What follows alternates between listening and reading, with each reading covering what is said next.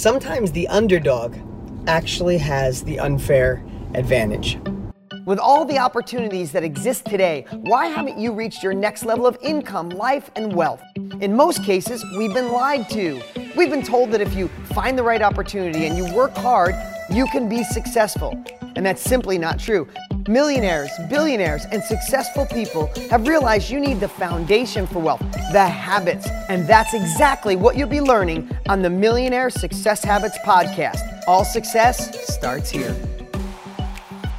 You know, I always felt like the underdog. I was always small in school. I was literally, hands down, not just kind of the smallest kid in school. I was the smallest kid in school. Plus, we didn't have any money. I mean, I say that it's not like the story just for my marketing.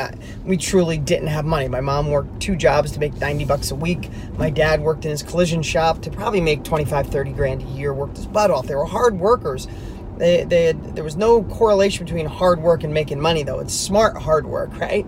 But I want to tell you a story. When I was in my 20s, I became the New England Championship grass dragger with a snowmobile. That sounds weird. I don't know if it's grass drags. You race on grass 500 to 700 feet, drag racing with a snowmobile. You put these big long paddles, these spikes with paddles in the track. You bolt them in. You change, you lighten the machine up, and it's really just this major, like, wow! I mean, I'd go 100 miles an hour and 500 feet.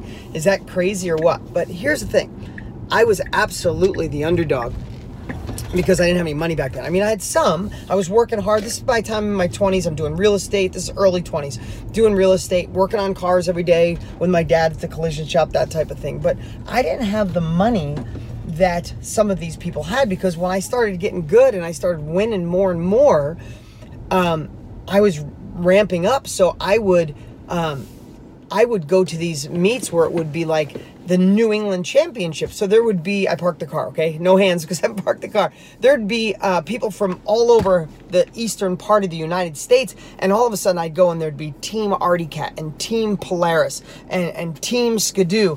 Big tractor trailers. They'd take their machines off with a forklift. They'd have a crew of 10 people with all awesome shirts on. They're fine to them. And these snowmobiles were so loud. It was like, ring, ring. I don't know if you ever raced motorcycles or snowmobiles. It's loud, deep throttle.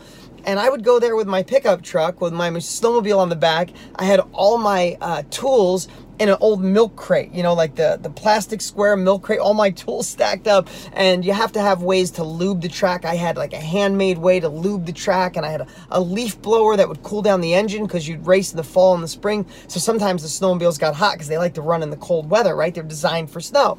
So why am I telling you this story? Because I was thinking about it, like, you might feel like an underdog. And what's the definition of an underdog? Maybe you don't have money to get started. Maybe no one in your family supports you because they think you're nuts that you want to do your own thing. Maybe you live in a country, a world, a town, a city where people are discouraging you, or it doesn't seem like things are good. Or maybe you feel like you're an underdog because you were born during a bad time, or maybe you had some really tough things in your past. Maybe you're married to someone or dating someone who is negative and tells you what you can't do. I don't know, but we all have that little bit of underdog feeling inside, and most of the time it can squash us. It can keep us small. But I want to tell you, I teach my kids for softball and for baseball. I teach them that you win races, you win games when no one is watching. And I've been implementing that to them because I want them to practice. Like, you don't win when you're on the pitcher's mound and you get the glory. You don't win, I've said this before, but you don't win as a rock star just when you're up there jamming to 50,000 people. You're winning when you're throwing 100 balls in the dark when no one's watching up against the fence, or you're jamming on the guitar, you know, till late at night when no one's watching that. You win when no one's watching. Well, I won New England State Snowmobile Championship when no one was watching. You see, I was the underdog. These people I ended up racing when I got to the highest level. And I used to race, I had a Polaris 650. Not that that means anything to you. It was a 1989 Polaris 650 snowmobile. But I raced in the 650 class, the 700 class, and the 800 class. And I'd win all 3 of them.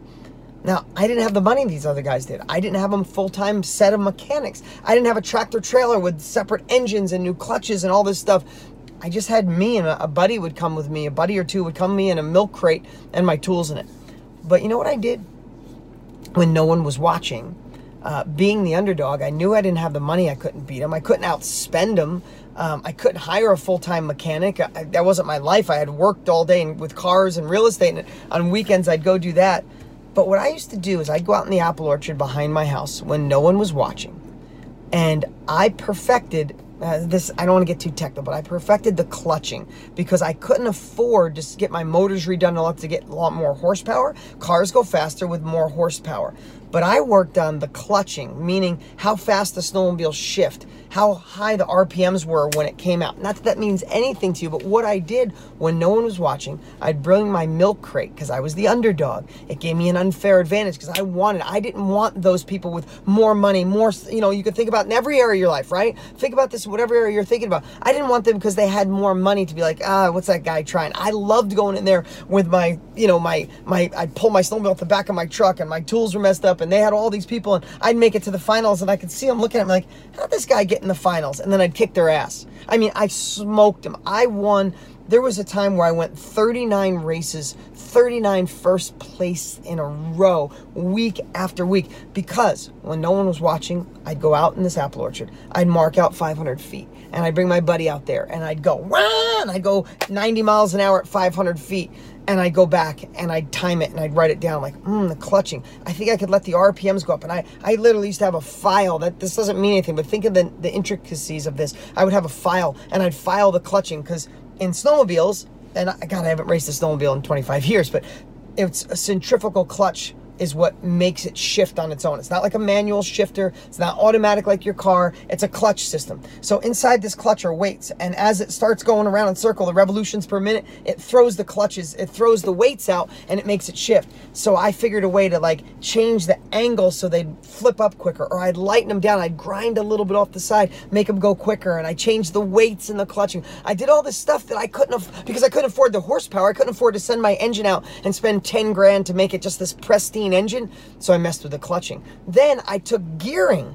So again, I'm telling you all this for a reason. I took gearing, I changed the gears. We were racing 500 feet. I'd have gears so my snowmobile would be going as fast as it possibly could at 500 feet. If we were racing 900 feet, they'd blow by me 100 miles an hour. But I got all the juice out of the 500 feet. So what's the moral of the story? I didn't have the money. I was the underdog. I didn't have what they had.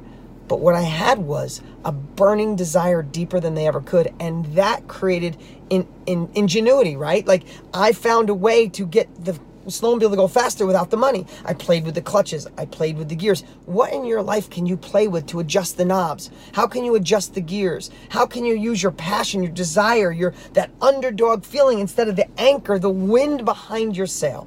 Listen, it's such an honor and a privilege and a pleasure to have you guys here on my Millionaire Success Habits podcast. The podcast is on fire because of you. We haven't been promoting it because of word of mouth. We're doubling every month since we started, and it's all because of you. I appreciate this. I appreciate the wisdom, the messages. Make sure you follow me on Instagram and let me know, because you can hit me up with DMs and let me know any topics that you want me to talk about. Again, if you love this, share it with friends, like it, post on it, comment, anything you can do to keep the momentum forward so we can affect more people's lives. But today, I just want you to think about, yes, we all are an underdog in some way, shape, or form. But instead of that being the anchor, what if that was the wind behind your sail? Make it happen.